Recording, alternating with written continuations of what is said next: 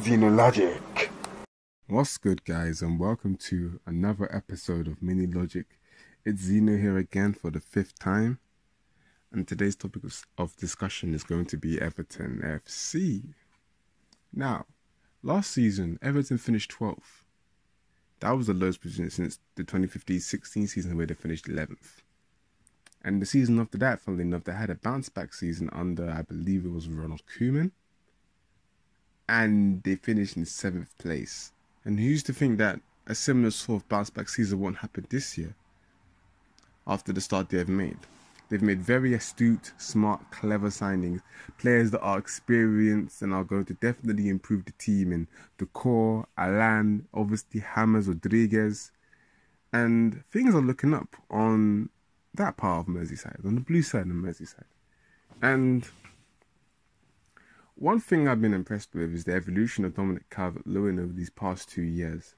Obviously, since Lukaku left, Everton haven't been able to truly replace his presence. And in Dominic Calvert-Lewin, they probably have the closest thing since Lukaku left. You know, obviously, I think it's a bit crazy how Ancelotti is comparing Dominic Calvert-Lewin to Inzaghi, but his performance against, I don't even remember the team, but his performance last game showed that maybe he has that instinct to go and score now after, you know, a couple of comfortable single-digit goal seasons. He is now looking to shine, you know, and obviously he's never played for England at the senior side, but one day you could maybe see him playing for England. But I just remember the team he played against, it was bloody West Brom. But yes, his performance against West Brom showed that maybe he could take the next level on and be a true goal scorer. Now, I want to touch a little bit also on James Rodriguez. James Rodriguez, at the time when he was bought from Real Madrid, the second player that was saved from Madrid, you know, the second being, you know, the man himself, Gareth Bale, Tottenham legend. Nonetheless, James Rodriguez has had a difficult, how do you put it, 3, 4, maybe 5 years? Since the 2014 World Cup, nothing has really got his way, you know. A player of his class and his quality, once given a place and an environment where he could thrive, he's always going to be able to thrive. You know, this guy's the top scorer of the 2014 World Cup and the scorer of probably one of the greatest goals in the last, 5, 10 years? You know, he's a world-class player. And unfortunately, things haven't worked out for him in Madrid, and Bayern didn't want him. And obviously now Ancelotti showed him that, listen, I want you, James. I want you to be the centre of my team and be the heart and soul and be the best guy and give us an extra bit of quality in that final third. And he's done it. His performance against Tottenham was very impressive. A lot of people, you know, were talking down the signing, but for a team like Everton to sign a player of, you know, James' quality and ability with his past achievements is a very, very good signing for them, and you have to respect it.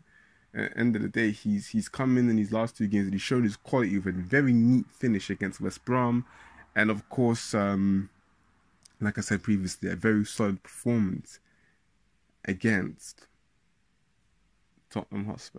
Obviously, Tottenham allowed him to have the freedom and space, so obviously he enjoyed himself in that freedom and space. But obviously, you gotta still take advantage of that, and that's what world-class players do. And with that in mind, it's just amazing to see how different Everton are. Well, if you looked at them last season, you could see that their midfield was lacking. You know, Schneiderlin wasn't getting look in. They do signing Gabamin from Mainz.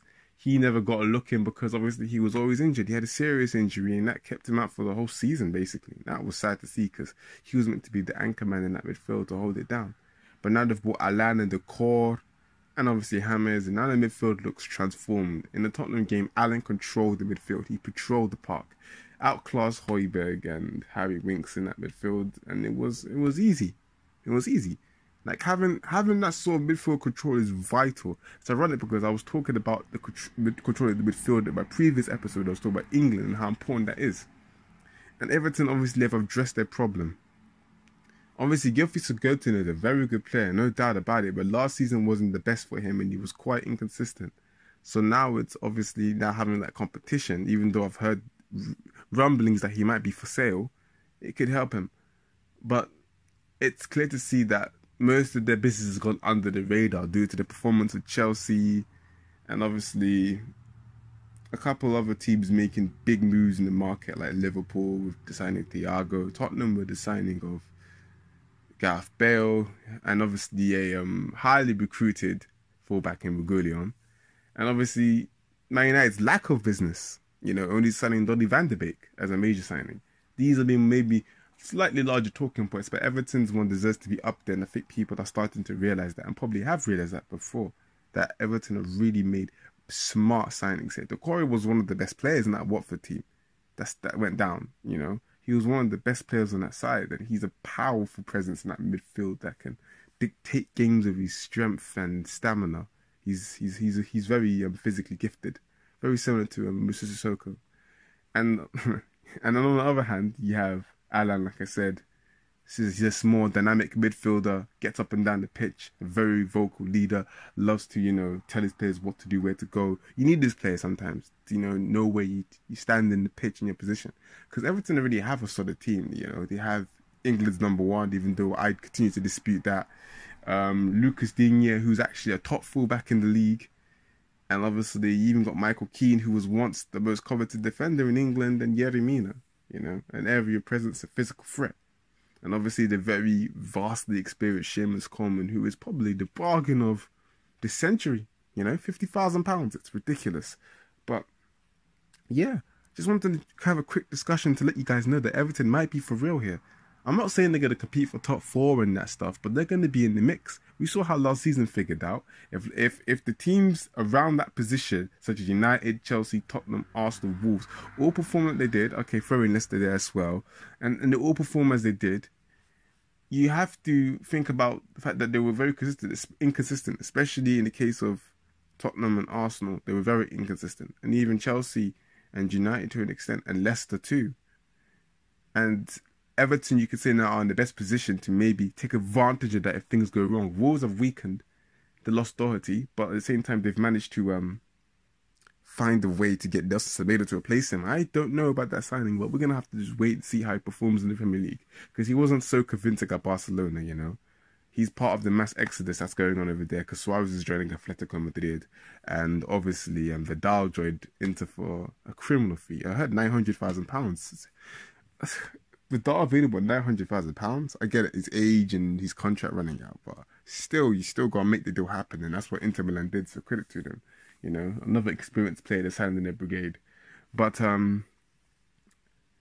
yeah, I just wanted to come on here and let you guys know that Everton could be for real this year. Don't be surprised to see them finish in the top 6. In fact, no one's going to be surprised if they finish in the top 6.